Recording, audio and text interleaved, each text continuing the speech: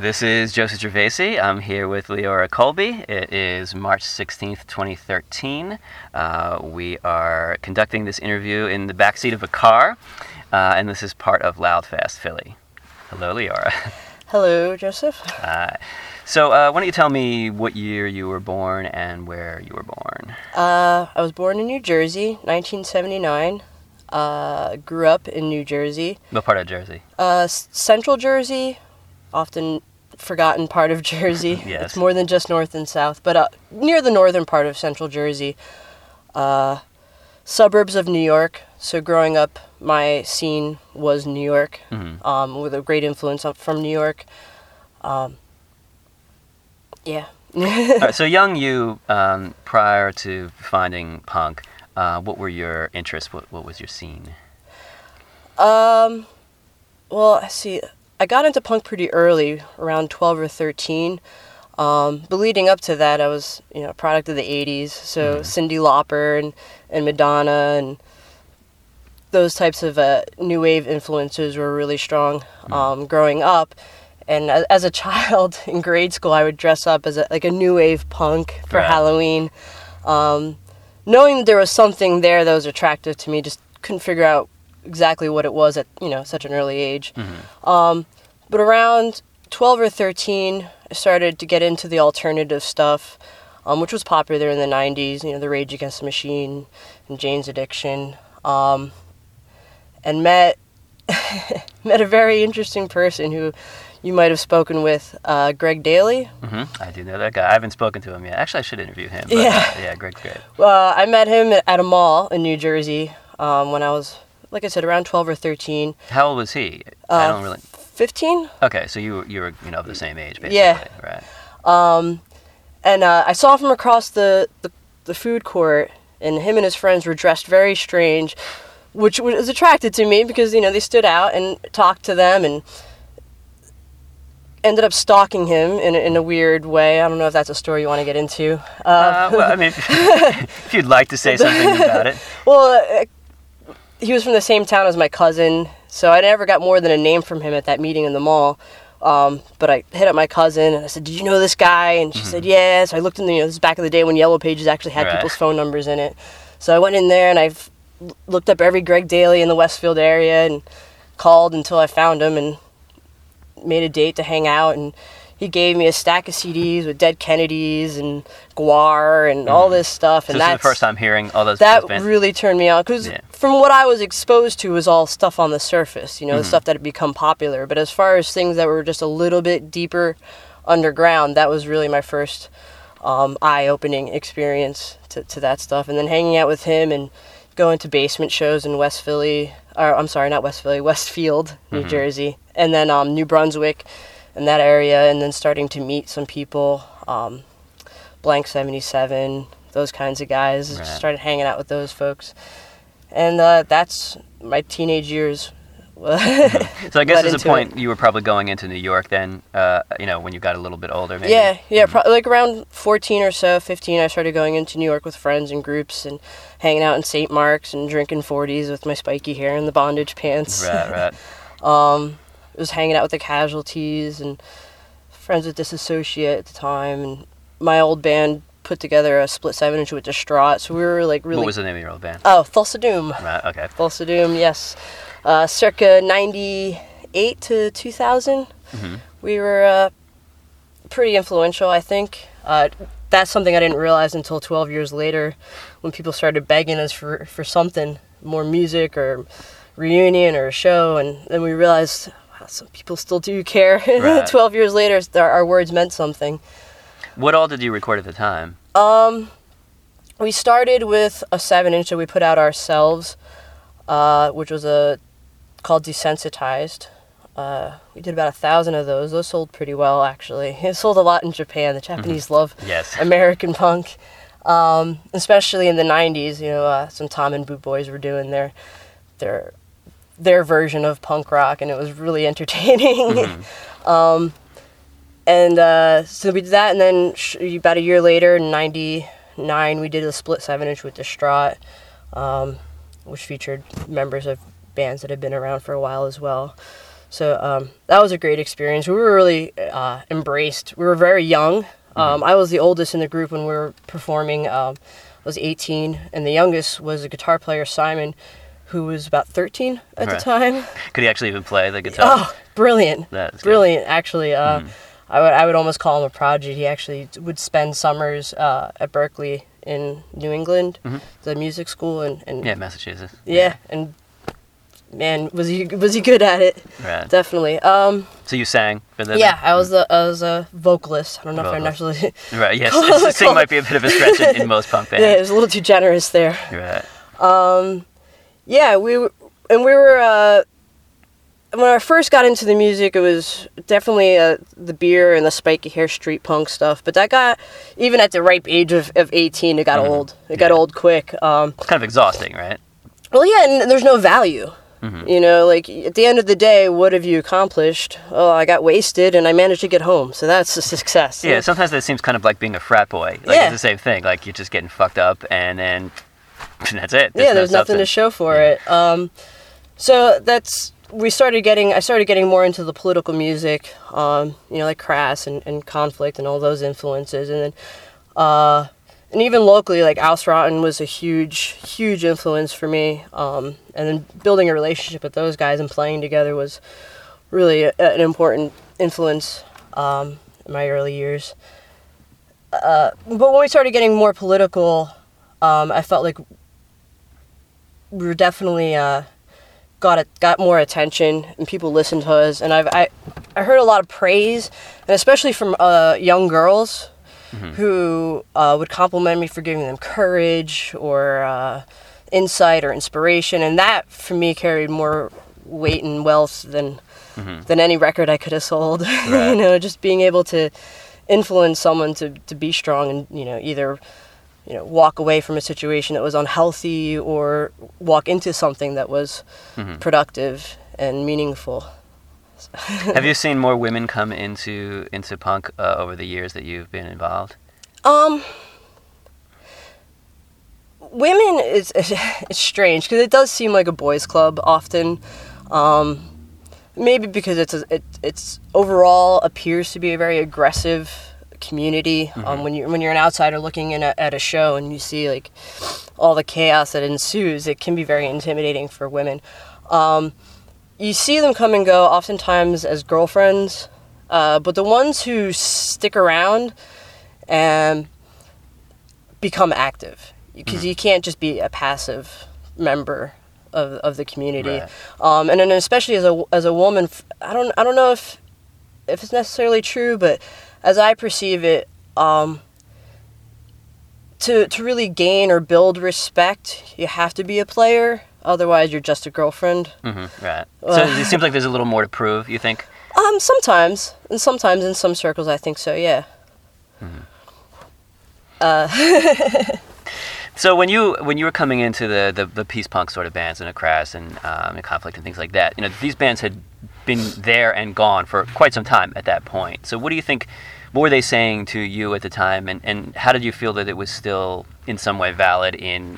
I'm thinking, what is this, like the late 90s? Late 90s, yeah. Obviously the politics are different, but they're not. The names have changed, but their actions are always the same. So there's always that you can relate to. The struggles of dealing with political tyranny.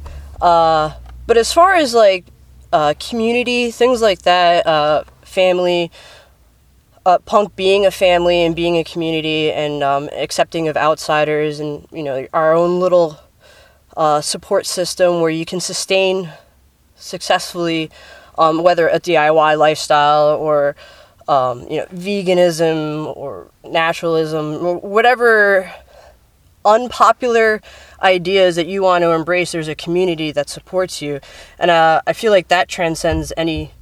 That's a message that's timeless, and that's what I feel like the strongest draw to punk rock was that. And Crass was very community. They had their The co-op commune. house, the compound or the commune. Yeah. And that's, like that whole family atmosphere and that unity is that's, like I said, transcends all generations, especially for kids who don't know where to go. It's nice to have a family that'll embrace you, especially if you're a little weird. Right. So how is it that you came to Philadelphia, and when? Well, Thulsa Doom was actually doing fairly well. We were in the process of recording our first full-length LP and trying to book a tour. For a bunch of teenagers, it was a very exciting time. I got tied up in some personal issues. I got pregnant and decided that I wanted to follow through with that and become a mother. So I had to abandon the band to do the responsible thing. And living in New York is, expensive as it is on your own, and then try to raise a family. It's just, not on a record store salary by any means. Right. Were you working in a record store? Yeah. Okay. And what year is this about? This was 99, 2000. So my partner and I decided, he had friends here in Philly, and I never actually had been a big fan of Philly. And this goes... Oh, now you killed me in the backseat of the car. Well, this goes back to a very strange feud, and I don't know, I wasn't necessarily caught in the middle of it, but I did have an alliance. Being friends, I was dating Jorge from the Casualties from like 97 to 99, and in the mid-90s, there was this whole This Sucks had this campaign, Save a Hairspray, Kill a Casualty, and they had patches and flyers, and they kind of, made it very unwelcome feeling for the spiky hair street punks from New York. And having a relationship with that side, there was an alliance, and then so I never really was fond of Philly because I never felt like it was a welcome place for me and the group that I was with. But my partner had gone to college with some friends from Philly, and he had spent some time in Stalag, and he absolutely fell in love with Philly and said, well, I've got friends here, it wouldn't be a fresh start necessarily because we already have a support. So we came down here, we bought a house in South Philly and tried to do the family thing, and that was for about 6 years, my daughter's first 6 years of her life. I was full-time mom, not necessarily completely 100% abandoning punk rock, but my role as a nurturer was focused on my daughter. But when she got, her father and I had some marital issues, so that didn't work out. So when she was around 6, we split up, and I moved back into a punk house, and that's when I got. We were part-time sharing, so she spent half the week with her dad and half the week with me. And I felt like she was old enough at that point to not be negatively influenced by the environment, because it wasn't like a punk house, like halfway house where where it was like, it was in vein of like some of the really nice squats in New York where like everyone was responsible and actually kept their night. Was it an actual squat or was it a No, house? it was a house. It was might as well have been a squat. It was a slumlord, did not take care of the house very well. But it was all good punks. Tony This Sucks was living with me at the house, and it was across the street from Disgraceland. So that was a perfect opportunity to jump right back into it. So living there and becoming infused again into the punk subculture and really reaching out to the Philadelphia community, I was fully embraced. Everyone remembered who I was from back in the day, so it was kind of like an instant acceptance. Because, like I said, sometimes it's hard for women to prove themselves in a community, but having had a little bit of a legacy at some point, it was definitely a gateway into the scene here in Philly. And so my nurturing nature, I was able to actually divide it and put back into the community that raised me, and with a daughter of my own. And seeing how smart and rebellious as she is in her own ways, I realized it was really important for me to help continue to nurture this community, because not only was it, other kids that are getting involved, but it was my own, and I wanted to make sure that she has a strong punk community to grow up in, because that's made me who I am, and I definitely wouldn't do it any other way. Has she expressed an interest in punk? Yeah, she plays guitar. And she's what, 12? She's going to be 13 in May. Okay. Yeah, she plays guitar. She's been playing for a few years now, and she's been to a bunch of shows. Oh, that's actually her right now. She's been to a bunch of punk shows. She's a big fan of the Bad Doctors. I don't know what that band is. Oh, it's a local Philly band. They're kind of a diva worship. Okay. Like new wave post punk kind of stuff. Great band. She loves them. She likes No Stayer. They're like rock, like new wave British heavy metal kind of stuff. Okay. So she's into some of the local bands. I think she's a little ahead of her peers as far as that's concerned. So she well, she's got Mom's Killer record collection access, Yeah. so that's pretty significant. yes. If you need to answer it, I can pause. Okay. It's fine. Do you have anything else? I've lost track. Oh, no, that's fine. So, there's certainly some negative aspects to punk. I mean, there's certainly been, there's issues of addiction and so forth that kind of move through the community, and I'm sure you've kind of witnessed people that you were close to who were taken out in one way or another by these things. So I guess I would ask, how has it affected you? And then in bringing your daughter into this world, how do you maneuver her through, some of these more negative parts of the scene? That's a good question.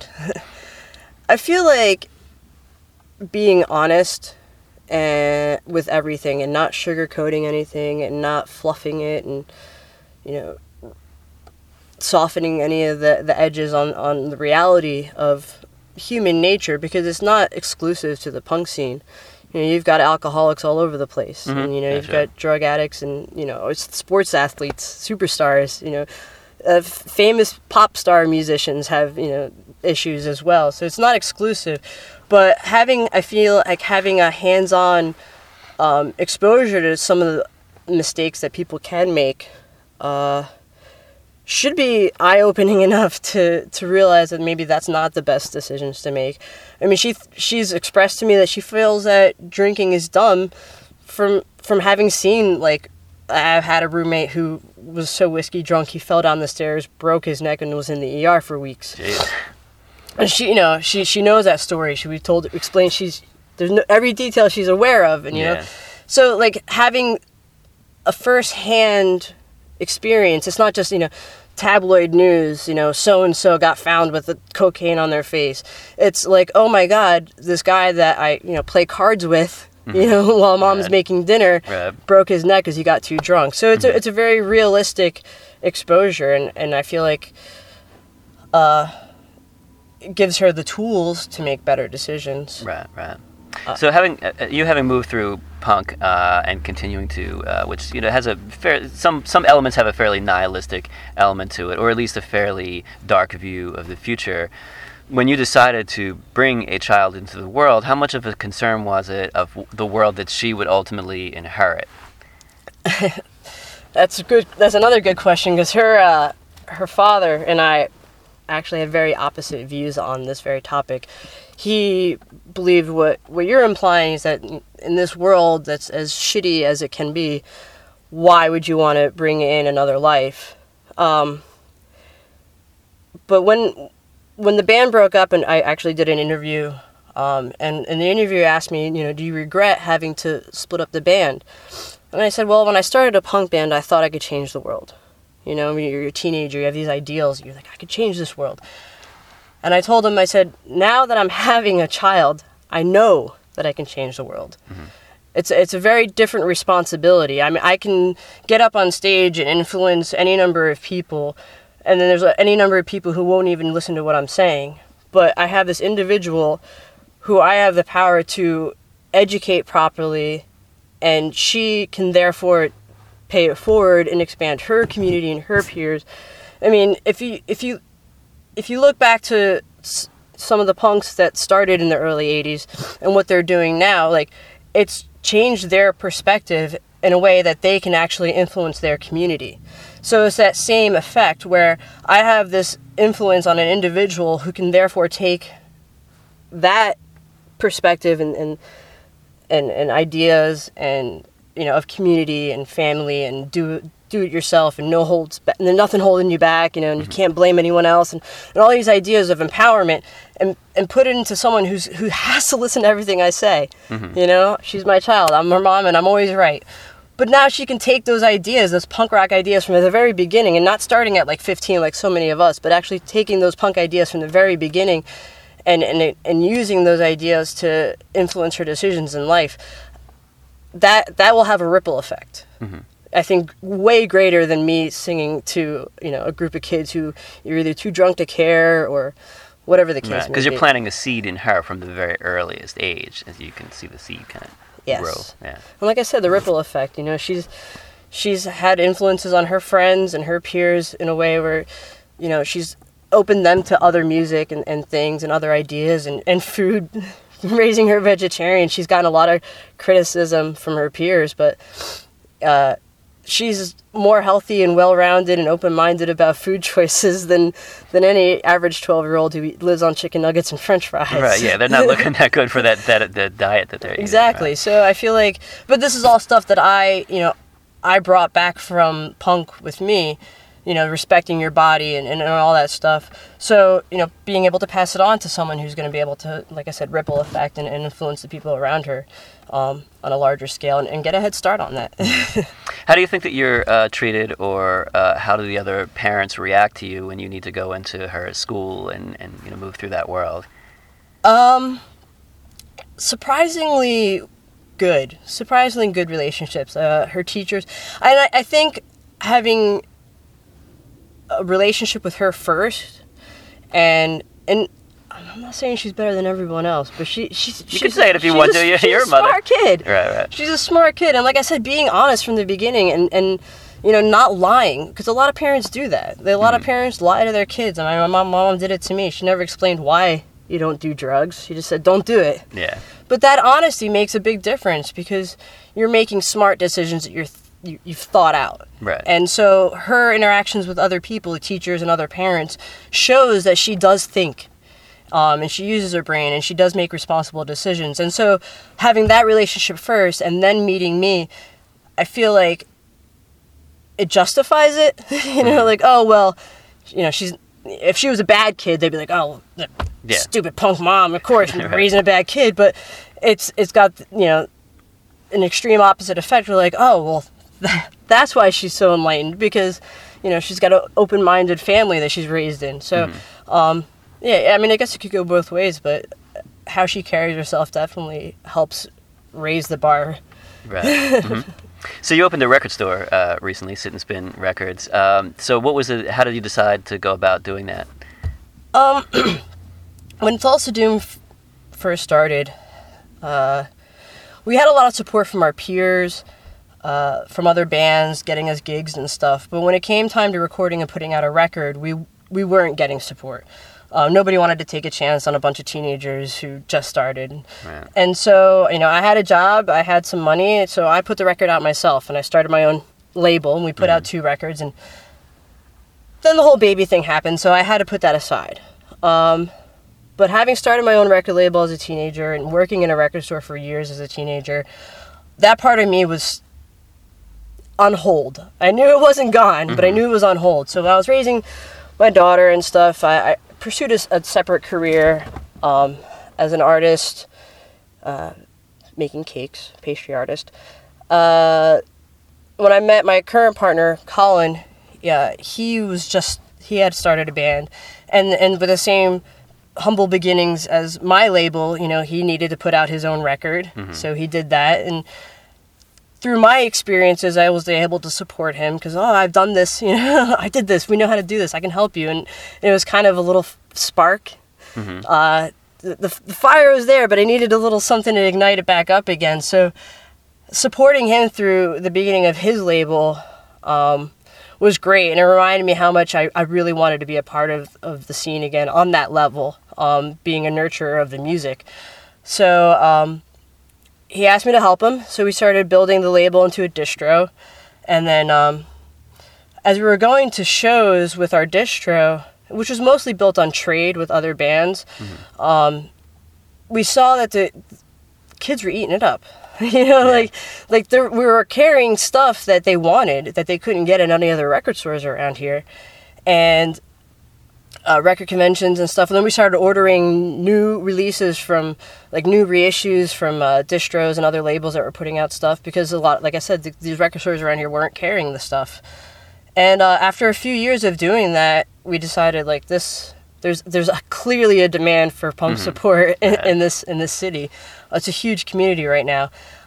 So we started shopping around. We spent about 2 years shopping around for the perfect location. Our friend who was working at the head shop that had been in this spot for about 2 years decided he was going to buy the business from the previous owner, and to cut on expenses, he invited us to share the space and share the rent, and that was the perfect opportunity we were waiting for. And great corner location right in the heart of South Philly. I should point out that there's, like, unicorn bongs and stuff in the back of the store. Well, we have common interests. We could leave it at that, but yeah. So far we opened January 8th, 2013. So it's fairly new, but after the label started in 2008, so I feel like our reputation as a record label and distro has been working hard for several years now. So for us to be successful right off the bat, it wasn't a fluke. Right. We definitely worked for it. Did you? I mean, I guess you had to become much more sort of enmeshed in the Philly system in order to do this, in so much as, L&I or, taxes and, like, all of the kind of infrastructure that kind of comes with being an actual legitimate business, rather than, like, a bunch of crates that you carry around. So how was it, coming through a punk perspective to deal with a much more regimented world like that? It really wasn't that bad. Okay, that's good to know. Records. I mean, I've worked in the food industry. Like I said, I was a pastry chef for several years. Excuse me. So coming from the food industry, then there's Board of Health issues and L&I issues and payroll, because you need a huge staff. For Colin and I, it's a retail spot is really, we threw up the couple extra $100 to get an accountant to take care of all that stuff. Yeah. I don't claim to be a whiz with taxes, and I definitely don't want Uncle Sam breathing down my neck. No. But that's what's so attractive about Philly to me, is that those opportunities are here for an average person who has a dream. There is a way to be independent. You can really do it yourself. You can really live the DIY dream here. There's so many great individuals doing something in this city, and, like, I feel like it wouldn't necessarily, there's not very many East Coast cities where that's achievable. That's true. Yeah, because the cost is so prohibitively expensive, or there isn't a self-supporting community in place. Yeah, right. Yeah, I mean, I'm also one of the co-organizers for the Philly Punks Picnic, which is our annual punk festival that which is rooted mostly in the DIY scene. We don't pretend to be a big chaos and chaos kind of fest. It's really just a party, a glorified party for the punks.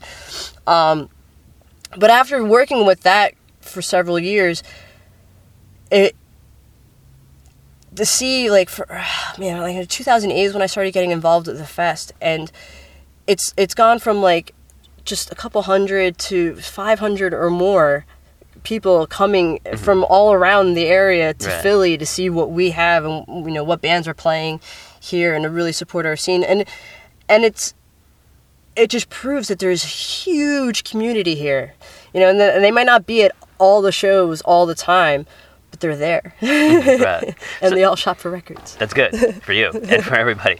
So, I mean, I'll ask you, 40 years on, if punk's been around for just about that long, why do you think it is that young people keep coming into this thing that at this point, their parents or even, beyond that could have been into initially? What is its appeal, in 2013 to young people? I think the freedom to express yourself, I think, is really what it is at the core of it. To feel safe from judgment. There's a lot of social restrictions in the popular community, popular scene, where you're not really allowed to express anything that's, outside of their structure. Feeling weird, feeling like a misfit, feeling a little different, that's very normal. It's a very normal teenage feeling. And it's a shame that it's suppressed. Punk embraces that. Mm-hmm. And I feel like overall that's what's going to attract people. The fact that, anyone can be a rock star for that night. Right. Anyone can put a band together, and if you work hard enough, you can be worshipped within your own little group of 300 friends or right. fans, and you can have a tour and you can have this independent rock star life that doesn't have to be tour buses and stadiums. It's very real with real people and relationships that you build along the way.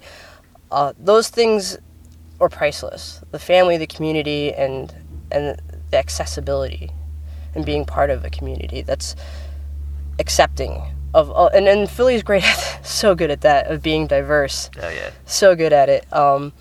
There's really no limits to what you can do. Like, you can be into everything and have a band that spans all the different genres, and you'll get support from our community, and that's attractive. That's very attractive, So usually when I sum these things up, I tend to ask the person how the DIY ethos has kind of moved through their life. But in talking to you, clearly it permeates all aspects of your life.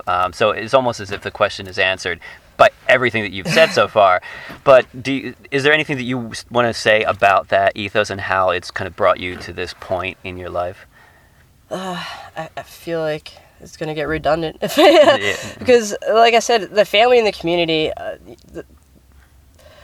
the friends and the support, and it's not even just friends, it's just acquaintances and people who reach out and they want information, they want to know, to be able to provide that, to be able to provide music and knowledge, sharing artists, sharing people, giving people opportunities to express their talents and their skills. Because I try to organize like arts fairs and other events and try to encompass all forms of DIY, whether it's DIY chefs mm-hmm. or painters or photographers. We're all part of the same community.